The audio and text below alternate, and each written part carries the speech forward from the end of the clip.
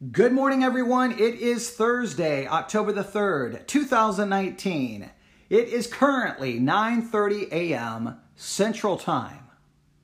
Well, I want to begin this episode by mentioning two things. Now, when I mention these two things, they may not make any sense to you. You may not understand the significance of them, but if you stay with me, hopefully they will make sense. Hopefully you will see the significance, and hopefully you'll find this discussion to be interesting and beneficial. All right, so are you ready? Let's start with number one. The first thing that I would like to mention in this episode is a Greek word. All right, let's begin with the Greek word. The Greek word is polytuomai. Polytuomai. Now, if you look up this Greek word, and I believe Thayer's lexicon, I think you're going to see something like polytuo. So polytuo, polytuomai.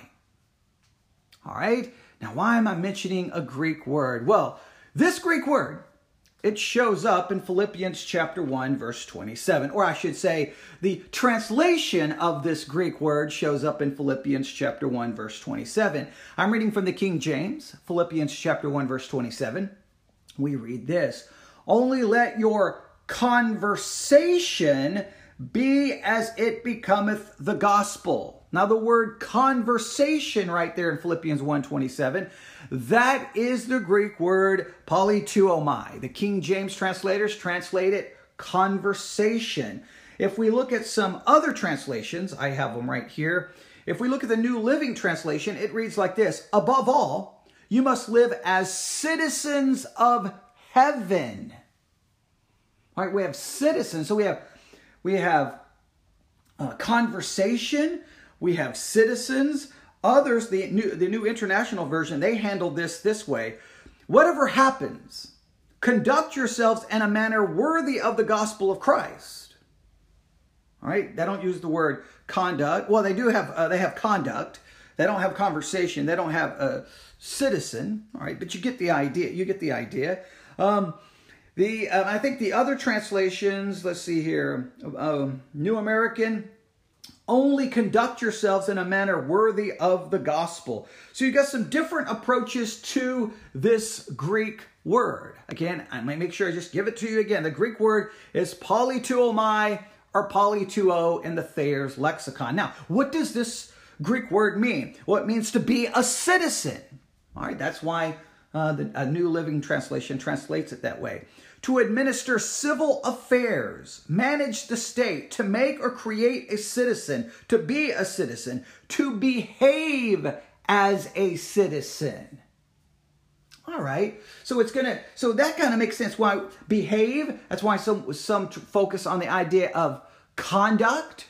In the King James, when it uses the phrase conversation, that is conduct or manner of life. So only let your conduct, only let your manner of life be as it becometh the gospel of Christ.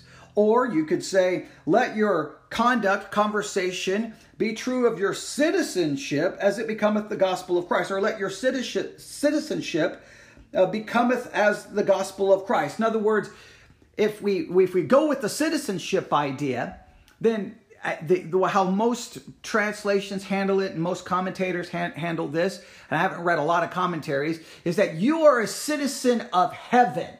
And because you're a citizen of heaven, you should conduct yourself in the correct manner. You should conduct yourself in a manner that becometh the gospel of Christ. All right, you kind of get the idea. You kind of get that idea. All right, you are a citizen, conduct yourself in a certain way. You should live a certain way. So there is the Greek word polytuomai. Philippians 1:27. All right, just a kind of a brief look at it, the different translations. We could go to an entire sermon, and I know you think, well, what does this have to do with anything? Just stay with me. All right. So there's the first thing, polytuomai, a Greek word. Second thing, listen carefully to this phrase: denominational unity. Denominational unity. As Christians, because we're citizens of heaven, because we're Christians, should we conduct ourselves in a way which would promote Denominational unity. Now that is a loaded phrase. That is a loaded phrase. When we start talking about denominational unity, I mean, I've got some questions. Okay, what do you mean unity? Right? You have all these denominations. You got Church of Christ. You got Presbyterian. You got Lutheran. Right? You got Assemblies of God. You got Pentecostals. All right? You got Baptist. Wait a minute. Denominational unity. If we all come together and be unified, how is that going to occur? Do we throw out all of our doctrinal differences as if they don't exist? Or do we come to some kind of doctrinal agreement? And ultimately, if we had true denominational unity, wouldn't that just do away with all denominations and we would just be one? Are you talking about just unity on a surface level where we all claim unity, we all talk unity, but we believe each other is completely wrong doctrinal and theologically? And how can you be unified by people who believe something? I mean, if you take, many Church of Christ, you have people, they believe you can lose your salvation. They believe baptism is necessary for salvation. Baptism is necessary for salvation. You can lose your salvation. And in many Church of Christ, especially in this part of the country, at least more of the old school type, if your church doesn't have the name Church of Christ, right? You've got to call yourself Church of Christ. If your church doesn't have that name, then you're basically not even a true church. Well, how can I have unity if someone believes my church is not even a true church? And if baptism is necessary for salvation, I mean, then our understanding of salvation is completely different. If you believe you can lose it, and me as a Baptist believes you can't, well, guess what? We don't even believe the same thing about salvation. How can we be unified? So how do you get from polituomai, I should conduct myself as it becometh the gospel of Christ. I should, live I should live in a manner true of my citizenship in heaven. However you handle Philippians 1:27 from a translation perspective, how does that lead to the idea of denominational unity? How does denominational unity even work? Now, why am I mentioning these two things? Well, yesterday evening, before I got in my car to drive to Victory Baptist Church so I could preach my sermon at Victory Baptist Church last night, I was listening to a sermon. Now, if you've been with us for any length of time, you know that we're in a very long and ongoing series that I am calling The State of Christianity in Abilene, Texas. We're trying to find out the state of Christianity in 2019, and the way I decided to do this is to focus in on what is happening within Christianity right here in Abilene, Texas, because guess what? This is the city where I live. I know these churches. This is the city I was born and raised. I know how to look up their websites and find the sermon, listen to the sermon, and then what we're doing is we're listening to the sermons. We're listening to what is being preached and taught in churches right here in Abilene, because what is happening here will give you a hint of what is happening wherever you are. All right, so that's what we're doing. I'm finding the sermons and playing the entire sermon, unedited, uninterrupted. They get to speak for themselves. And then it's your job to listen and try to determine what is going on within Christianity. Is it good? Is it bad? What is happening? And I'm picking from all kinds of churches. I think we've listened to sermons from a Methodist church, from a Church of Christ, from Baptists, from Charismatics. We're just going from one church to another church to another church, all right? Good, the bad, the ugly. What is happening within Christianity? Well, yesterday, I was listening to a message, and it was based on Philippians chapter 1, verse 27.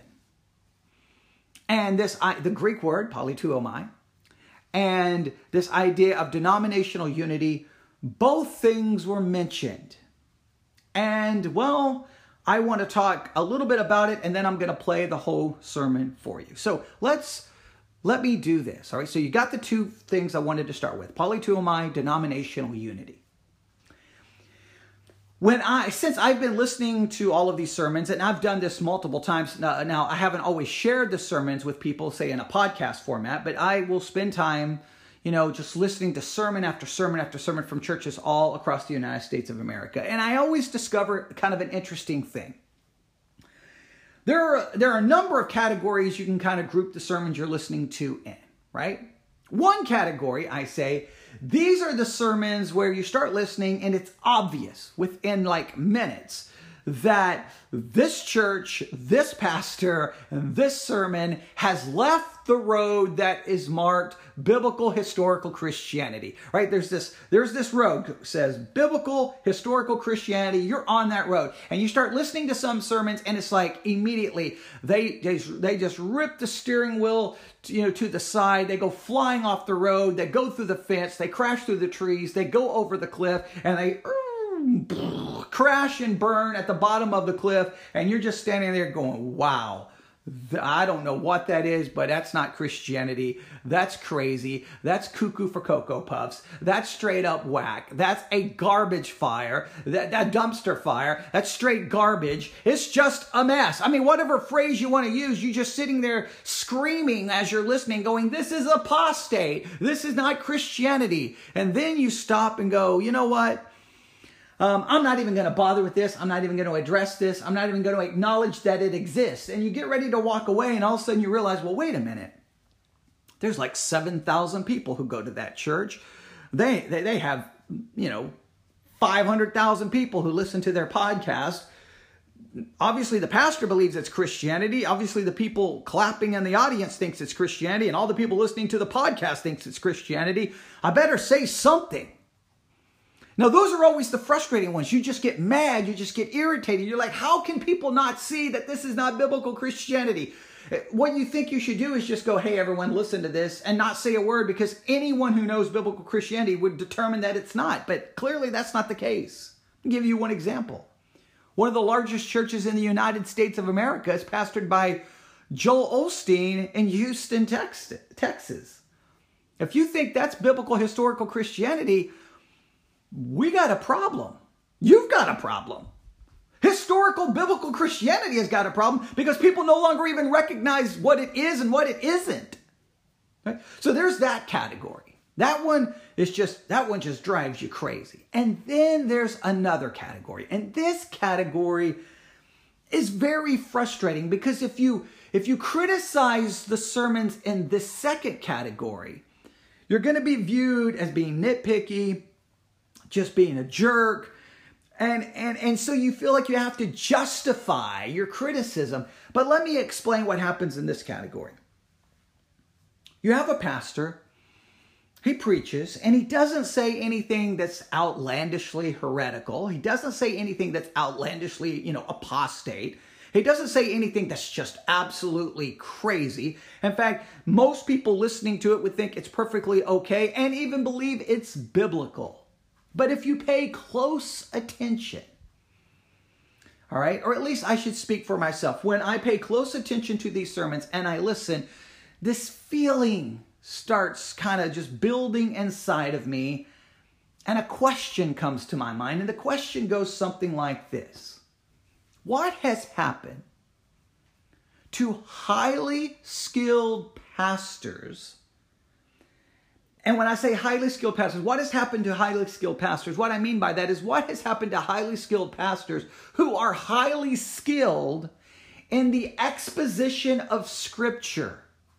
Pastors who are highly skilled, who can walk into the pulpit, help everyone observe what is actually in the text, then help everyone understand what the text means by what it says, and then offer an application that is consistent with what the text means and what the text actually says. What has happened to pastors who are skilled in that way? It seems that is a lost skill. It's a lost art. What you have today is you have pastors who are skillful communicators, not skillful in expounding the Scriptures and exegeting the Scriptures. They are skilled communicators. And here's the thing. People will hear someone who is highly skilled in communicating and be drawn to that, even though the Scriptures are not being handled in the best way possible or even being handled correctly. It's not crazy apostate, but they're just not handling the text in a skillful way. But because they're a good communicator, they have a church of 10,000 people and everyone says that was an amazing sermon. You'll hear one of these sermons and people are like, that was really good. I really liked it. And you're like, did you like the way the person communicated, or did you see at all that they did not actually handle the text correctly? Now, when you point this out, people get offended and they think you're being mean. And it's hard to show them because it's not the first category of crazy apostasy. It sounds biblical. They give you some information about the text. It sounds good, but you got to dig in a little deeper. See, I think today we have churches filled with pastors who are highly skilled, but they're highly skilled in communication. Their timing is excellent. They pronounce everything perfectly. They sound authoritative, right? They've got good comedic timing. They can tell those jokes. Ooh, they're very good with their inflection. They get loud when they get soft when they need to get soft. Sound sincere. They're very emotive. They bring forth emotion. They're just good communicators. They can tell a story perfectly. They read the text without stumbling over themselves. They're good communicators, and people are drawn to good communicators. That's human nature. All right? However, when it comes to the preaching of God's word, we have to put something before the skill of the communicator. We have to put their skill in expounding the scriptures first. We have pastors today who are highly skilled communicators. They're highly skilled managers. They can manage a large church. They can manage a staff. They're good managers. They're good at influencing people. They're a people person. They've got a good personality. Those are all great skills. But the skill that should matter the most in the church is the handling of the scriptures. Now, no pastor is perfect. No pastor is perfect. We're all flawed. We all make mistakes. We all sin. I'm not speaking of perfection. I'm speaking that in spite of our imperfection and in spite of our failings, that the one thing we should strive to be is the best at expounding the scriptures. Now, I say all of that. I know this is a lengthy intro, but that's okay. I say all of that because in the sermon that I heard yesterday evening, on Philippians 1:27, he doesn't say anything crazy apostate. He doesn't say anything crazy, but it depends on depends on your view on denominational unity. Okay, that gets a little scary right there. But this is what he does. He takes Philippians 1:27. All right. Now, if you read Philippians 1:27, you notice something really quick. Watch. Only let your conversation be as it becometh the gospel of Christ, that whether I come and see you, or else be absent, I may hear of your affairs, that you stand fast in one spirit, with one mind, striving together for the faith of the gospel. Now you'll notice something there. Obviously, if we know anything about the book of Philippians, Paul is the author. And he's speaking to someone specifically. He's speaking to a group of people specifically. Look at how he states it. Only let your conversation be as it becometh the gospel. He goes that whether I come and see you, or else be absent, I may hear of your affairs. Now, who is he speaking to? Well, if we know anything about the book of Philippians, Paul is writing to the church of Philippi. This is not a dispute. This is not an argument. If you read any introduction to the book of Philippians, most all Bibles have a little introduction. Let me read the introduction to the book of Philippians from my Bible.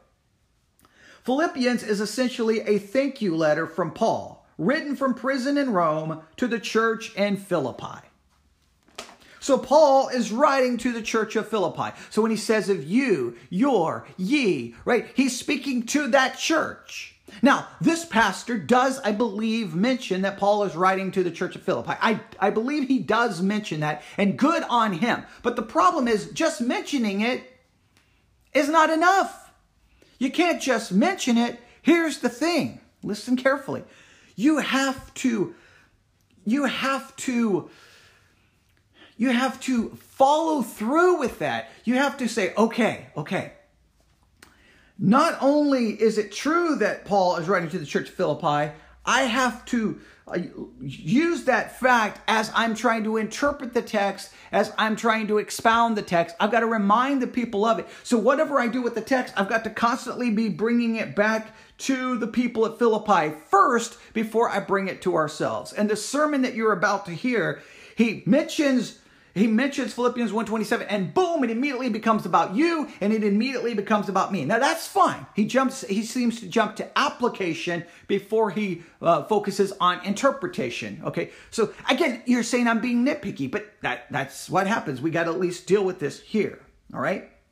Now, maybe this is a big deal. Maybe it's not a big deal. I don't know. But he gives us the Greek word there for conversation. All right. Now, the Greek word is polytuomai, as I began with. He doesn't give us polytuomai. I think he gives us polio, I think is how he says it. And maybe he's got some source that says it that way, but polytuomai, maybe he's just mispronouncing it, and that's okay. I've mispronounced Greek words a million times. I mispronounce English words a million times. So if it's just a mistake, it's no big deal. If it's just a mistake, I want to make this very clear, it's no big deal. All right. But if he's literally giving the wrong Greek word, then that is a big deal because he's telling everyone what the Greek word is. Mispronouncing it's one thing. Giving them the wrong word is a different thing. Okay. And you have to say that that's serious because you're preaching the word of God. Now he doesn't really give us the definition of the word in any meaningful way. Like, for example, I've got Blue Letter Bible open. Polytuomai, and if you look under the interlinear, it gives you some interesting, it's a verb, root of the word, we got middle voice of the derivative, okay, we got some ideas, and then we got an outline of biblical usage: to be a citizen, to minister civil affairs, to make or create a citizen, to be a citizen, to behave as a citizen. All right, now he does give some background. He does give some background to his credit. But here's what happens. He goes from, basically he says, okay, look, we're citizens and therefore we have a responsibility in how we should act. And somehow in all of this, Philippians 1:27, okay, let your conversation be as it becometh the gospel of Christ, that whether I come and see you or else be absent, that I may hear of your affairs, that you stand fast in one spirit with one mind, striving together for the faith of the gospel. He's going to use that to get us to denominational unity. Paul is not calling for the Philippians to have denominational unity. He's calling for that church at Philippi to be unified. That body, that church. The application a pastor should use is for the church he's preaching to. That we, like if I was preaching this to the members of Victory Baptist Church, I would say Paul is telling the church of Philippi that they stand fast in one spirit with one mind, striving together for the faith of the gospel. As the members of Victory Baptist Church, we must, stand fast in one spirit and with one mind, striving together. How are we doing? But he turns it to denominational unity. Now, how do you get to denominational unity from this? That's an important question. And what is if you're going to tell everyone we need to strive for denominational unity, and he seems to articulate that their church is doing a good job in striving for denominational unity, wait a minute. Now we got a question. All right. Now what the sermon has to do is justify denominational unity, because I guarantee you, Philippians 1:27, Paul is not saying, hey, join hands with people who have a completely different doctrine than us. If you're going to have unity, you've got to be unified in truth. Truth has to be the basis of unity, not just, well, we should be unified because we should be unified, and let's ignore doctrinal differences. And if you're going to just be unified on the surface, but you're not unified in what really matters, truth, doctrine, biblical teaching, then is that even real unity? Now again, to me, that's a major issue. But when it comes, this is what I want you to do. I'm going to play the sermon now. Oh, there's so much I want to say. But what I want you to do is listen to how he handles the text. Listen to how he handles the text. And then you determine And again, please note, this is not crazy apostasy. This is not like something insane. This is not, no. Listen carefully. I'm not saying that. I'm saying that sometimes it's these little things that people overlook that over time become big things if the text of Scripture is not really being handled correctly over and over and over and over again. All right? You got to get the Greek word right. You got to get the meaning right. You got to make sure your application is consistent with the text. You have to do that. All right, you may not think it's a big deal, but that's okay. I'm just going to stop. So I'll give you my basic introduction or my basic sermon background before I play it. This sermon was, I think, preached this last Sunday at South Point Church, located in Abilene, Texas. I believe it's located on Buffalo Gap Road. I think that's still Buffalo Gap Road where they're located.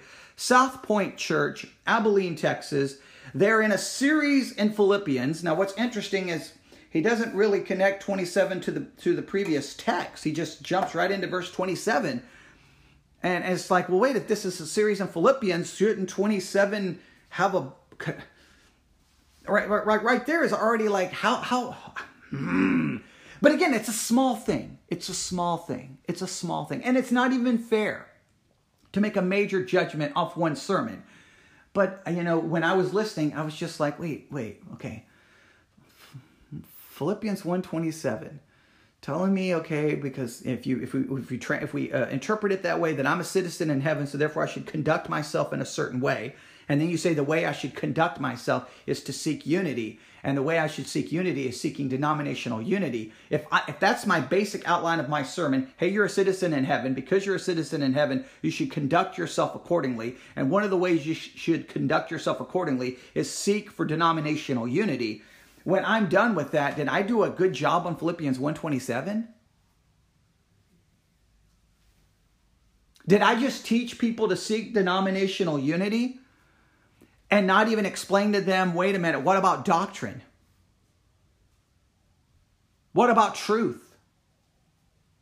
Did I help the people, or did I set them on a course of seeking something that may not even be biblical? Those are questions you have to ask. So you listen for yourself. I know it's a long introduction.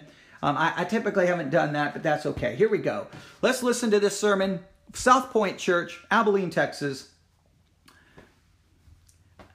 You make your own decision. Clearly, there's some things that bother me, but I want to make sure you understand. I'm not putting this in category one with a left the road of biblical Christianity and crashed and burned. Some people listening to this may think denominational unity is a deal breaker. When you start promoting that, you are leaving biblical Christianity.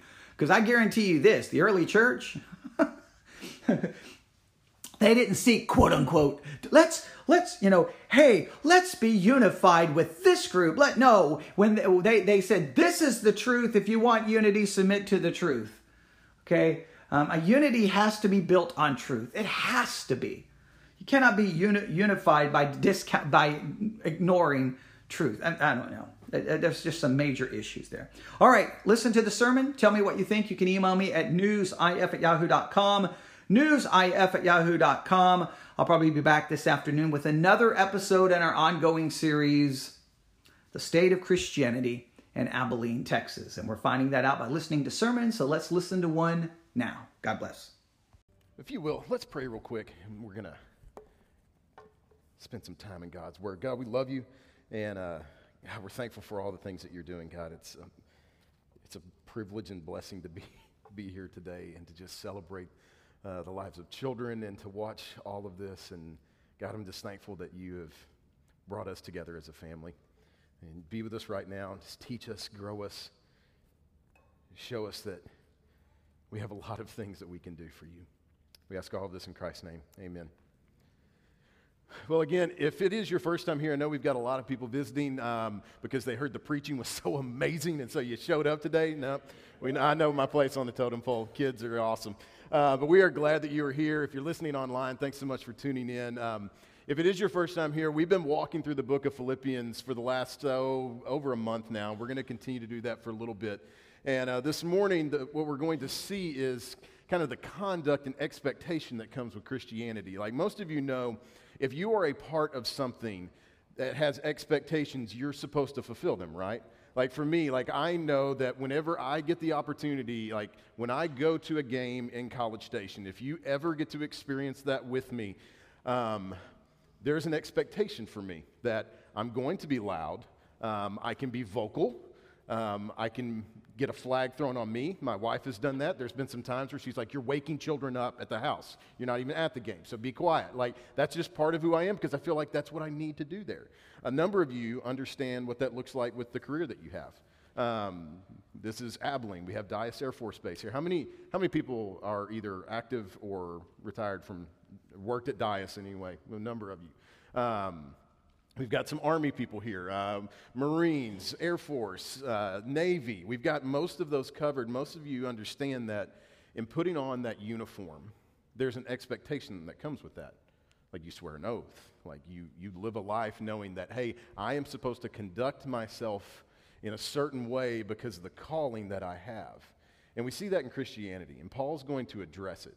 And he's going to talk about that a little bit. Today, Paul begins to kind of shift, and he really unpacks something that they could have a really clear understanding of, and we as Americans have to kind of wrestle through a little bit. And so we're going to be in Philippians chapter 1.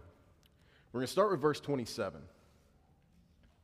And Paul says this, "Only let your manner of life be worthy of the gospel of Christ, so that whether I come and see you or am absent, I may hear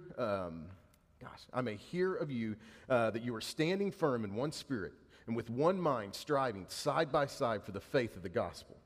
Now, as he kind of begins to unpack that, he's going to make a statement. And he says early on, let your manner of life be worthy. Now, what's interesting about this, translating the Bible at times can be easy because we have words like fish that just mean fish. And then there's times where ancient writers would say something and we're like, we don't really have a word for that. We, in fact, had to make up like 6 words to say what Paul just said in one. Because in the Greek, he uses this word polyiou. And it's taking the kind of a noun from poly, which is like a city, state. It kind of has a political tone. It's where we get the word politics. And then he mixes it in with a verb. And we're like, what does he mean by that? Well, here's one of the things he means. You are citizens of heaven. And you need to act accordingly. Because when he says, let your manner of life be worthy, what that implies, when they read this in the ancient times, it kind of stirred up something culturally that they could understand. Most of you have probably heard of like city-states, like Greek city-states, like Athens and Sparta and all these different places. And that's kind of the connotation that he's getting at. And that's what we have to start thinking about, this idea as a citizen. Back in those days, when you were a citizen, it represented something. Like it brought about this idea that I am a part of this organization. I make this, and therefore I am going to conduct myself in a certain way. Like they understood at times that would mean political leaders coming and saying, hey, there's an army coming. You have to support the state. You have to fight for it. And it wasn't something that people ran away from. They were excited because there was such a deep understanding as a citizen, like, yes, I get to represent this, so I'm willing to go and fight, and if I need to die for this. It means that at times people would go, hey, we've had a famine. We've all got to come together as citizens of this state, and we've got to support one another. And people would go, yes, I get the opportunity to do that. There was this sense of pride that came with it. And I don't mean in a bad way. It was something that was good. They understood the expectation there. And the way that Paul brings all this together is he says, you're citizens, but you're citizens of something greater. You're citizens of heaven. And if you are in Christ today, that is where your citizenship is. It's in heaven, and we have to act accordingly. We have to conduct ourselves in a manner that's worthy of the gospel. So what does it look like? How do we conduct ourselves? Like here's kind of what does it look like for Christian conduct? Does it just mean going to a place? Does it just mean like going through some obligations and some rules? No, he kind of brings it down to 2 big things. And the first one, we would say it's unity of the Spirit. He says, only let your manner of life be worthy of the gospel of Christ, so that whether I come and see you or I am absent, I may hear that you are standing firm in one spirit. Unity. We have talked about unity a lot, really over this entire year. Even into last year, from a leadership standpoint, it was something that came up over and over and over again. We'd gone on a retreat and unity came up, and we said, okay, how do we do that? And we want to model that as a church, as South Point Church. We want to show unification because churches haven't always done a great job with that. And it's unfortunate. We've been divided over different things. And there's some things that, yeah, you can be divided over. And then there's some things that maybe we need to be a little more open-handed on instead of being so closed-handed. Like when it comes to denominational things, we need denominational unity. That's why I'm so thankful that a couple months ago, we got to be a part of something where there was a Baptist church, a non-denominational church, and a Church of Christ that all came together. And I said, man, this sounds like a joke, right? Like these three guys walk into a bar, but it couldn't be a bar because the Baptists were there. So like, it's okay. Grew up in that, so those are the ones that I make jokes about most easily. But denominationally, we've been divided for too long. And he says, hey, if you're going to conduct yourselves, if you're going to be a citizen of heaven, you're going to have to do it with unity. We need unity when it comes to different churches. And I'm so thankful that we're getting to kind of model that. I want us to always continue that. But we need unity there. We need unity when it comes to racial reconciliation. Like that's something that's talked about so much right now, and it's important because it shows unity. And when churches can lead out in that area, it is powerful. I remember years ago, like I grew up in a place where racial tension was pretty heavy, and it was just a really racist place also at the same time. And so I got to see a lot of the bad from that. I got to see a lot of the good, and I think I've shared this before. I had a friend, he was the first black person in 125 years of a church's history to get baptized there. And I got to watch some of that. Like that was a beautiful thing. But years ago, like coming from that background, I remember we went to Kansas City. And we stayed at a church that was historically black, and they opened their doors, and man, they just gave us a place to stay. The AC went out the first night, and so they moved us to a gym, and it was great. I was very thankful for those people. And I got to sit down and just talk with their pastor. And I'm like 25, 26, 27 at the time. I was like, hey, can we just, I want to hear some of this from your side. Like he was an older gentleman. He'd lived life. He had really kind of led a lot of this in the Kansas City area, the idea of racial reconciliation. I mean, it was a wonderful thing just to sit down and learn that, hey, yeah, we do need to talk about this. And when your church is the one leading the way, it makes an impact. People see that unity. So we need unity in all of those areas. We need unity when it comes to serving. We need unity when it comes to generational things. That's the beauty of this morning. You got to see little kids singing and worshiping together. Our student ministry and our students, we had college students, middle school, high school, all those using their gifts. Like, I can't do that. You don't want me to do that. It's painful. But you get to see that, the beauty of that. I love, and I always want, like, people will ask the question sometimes, hey, what's your kind of target audience at your church? People. That's my target audience. People. Like, it's not, I don't want just one certain kind, everybody that walks in and looks like me. It's going to be weird. It's going to look like a cult after a while. We want this to be multi-generational. We want our kids worshiping and growing and loving Jesus. We want college students. We want young adults. We want people, if you're older and later in life, wherever. We want all of those coming together so that we can worship together, so we can talk together and grow. There's things that can be learned all over the place within that. And when we have unity in those areas, everyone grows together. And so we need to worship together. Like right now, I love this. We get the opportunity. Yeah, if your kids are crazy, that's all right. Early on, I had a guy that told me, like, look, if you can't preach over a baby, you're in the wrong job. I'm like, okay, I'll take that to mind. We get to worship together. We get to serve together. We get to give together. And we have been called to do all of those things together in unity. And so when we have something like the pantry, we get the opportunity to come together and reach out to our community.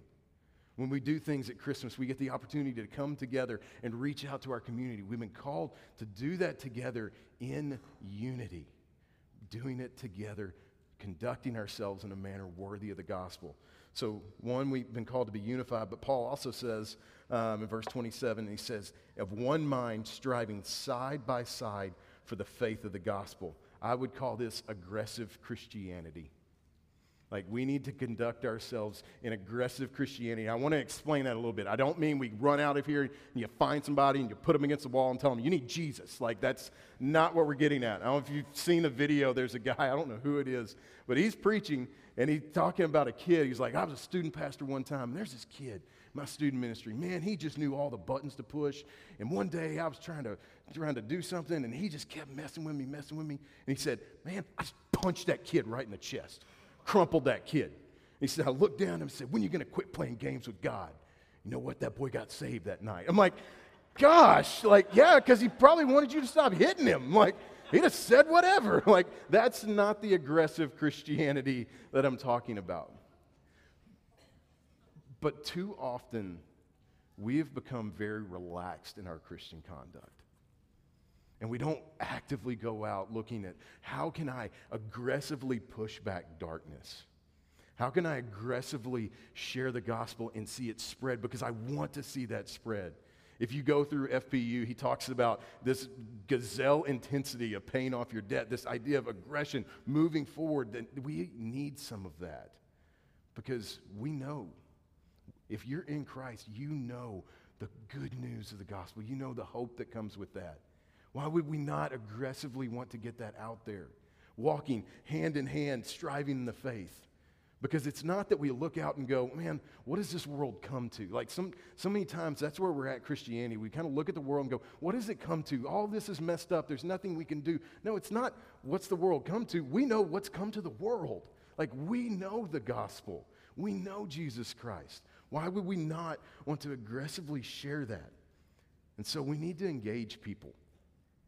Like, you got friends, you got neighbors. Like, as if you're in life groups right now, you know, we're kind of walking through, we talked this idea of loving your neighbor, getting to know them, engaging them. We need to engage the community that God has given us. Like, he's placed you in Abilene, Texas in 2019 because that's exactly where you needed to be. He placed other people in other time periods because that's where they needed to be. But God has put you in this place. And we get the opportunity to reach out and share the gospel with people, to live that out, to be the gospel. And so we need to engage the people that are around us. We need to reach out. We call it a culture of invite, like saying, hey, I want you to be able to come and get connected with people. Like, if you're looking for community, we have community here. And we have community through the greatest thing. What brings all of this together? What makes all of this possible? The unity that comes with the gospel. And we get to share that with people, and we need to be engaging them. We need to be reaching out. We get the opportunity to do this. And we conduct ourselves in that way because we know, hey, it's not about me. It's because I've been called. I'm a citizen of heaven, and I'm going to conduct myself in a manner worthy of the gospel. And then Paul kind of changes things up a little bit. Look in verse 28.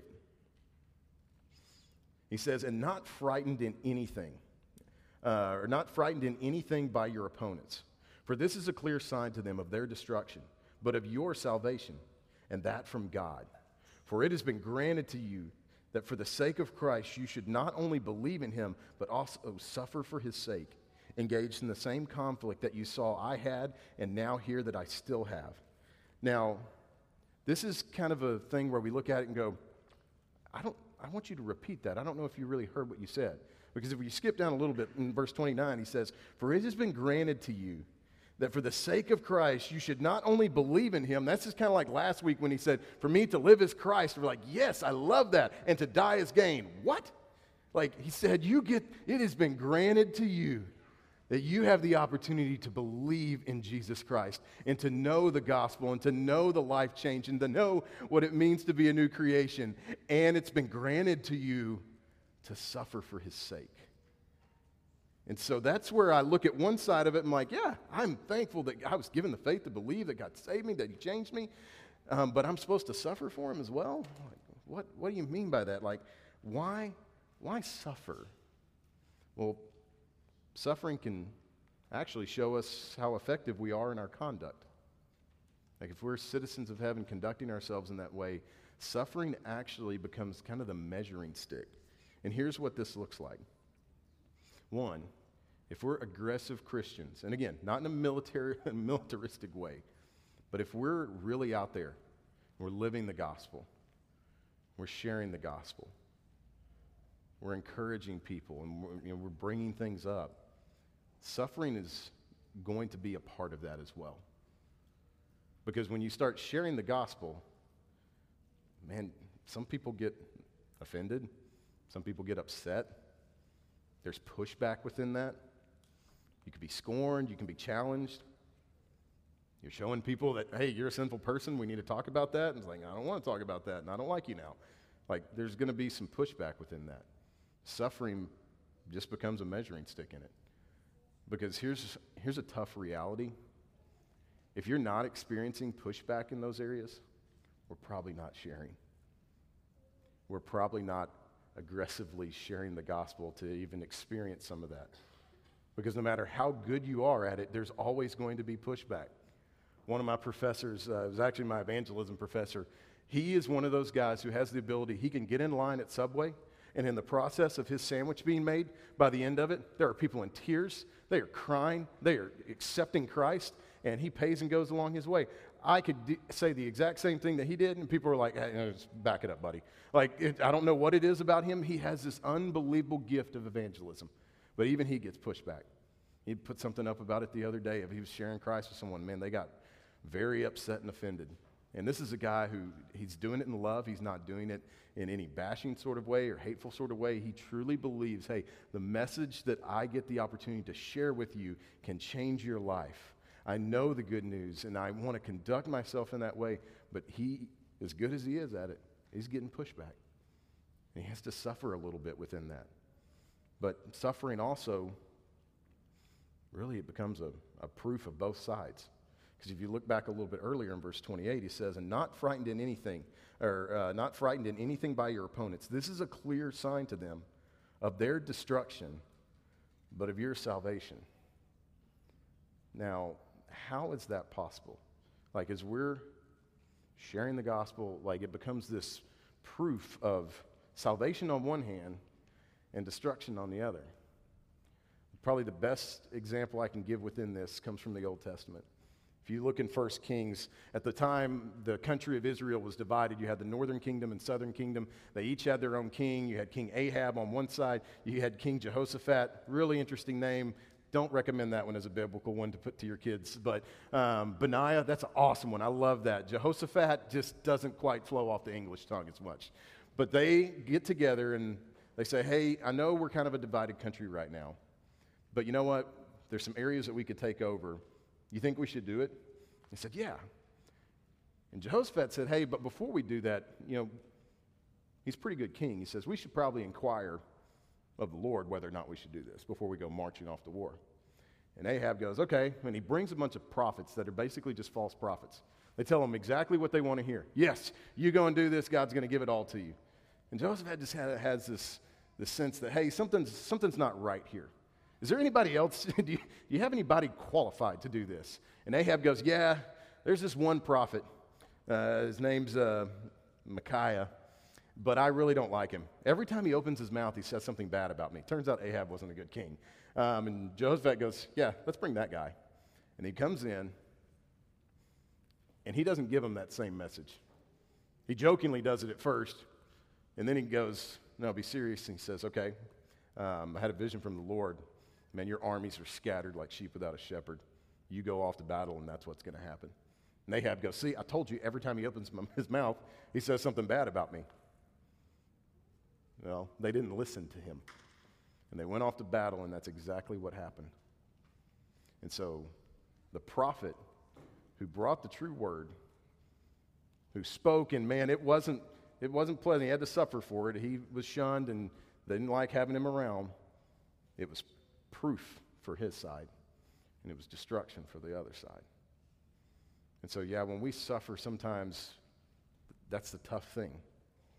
As we're suffering through things, sometimes it shows, yes, I am conducting myself in the manner and way that's called and worthy, but sometimes it shows destruction on the other.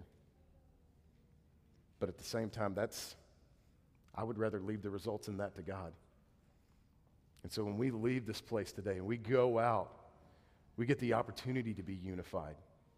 We get the opportunity to be unified within our families, the blessings that God's given us in them. We get the opportunity to be unified as a church, as a body, coming together to reach out to the community and time and place that God has put us in. Like He's given us this time, He's given us His word, and we get the opportunity to be unified and take that out.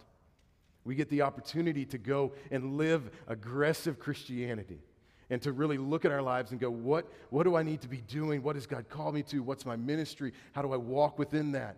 Knowing that, hey, it's not about what's the world come to. It's about what's come to the world. We know this message. If we're in Christ, we're citizens of heaven. We get the opportunity to act accordingly. So I'd encourage us, let's do that this week. All right, let's pray. God, we love you.